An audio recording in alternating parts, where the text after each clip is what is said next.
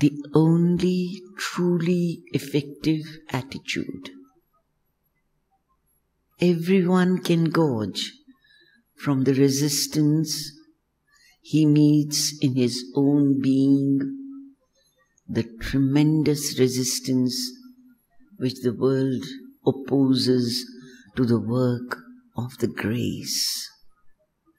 And it is only when one understands that all external things, all mental constructions, all material efforts are vain, futile, if they are not entirely consecrated to this light and force from above, to this truth which is trying to express itself, that one is ready to make decisive progress.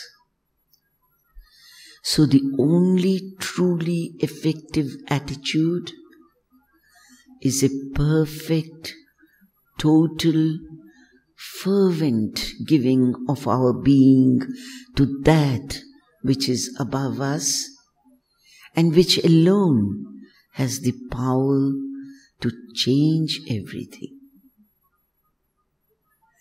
When you open to the Spirit within you, it brings you a first foretaste of that higher life which alone is worth living.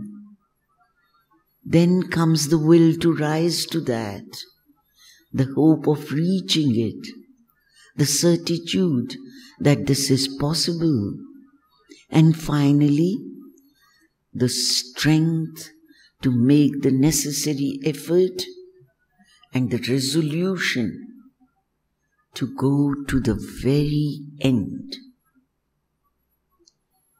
First, one must wake up. Then one can conquer.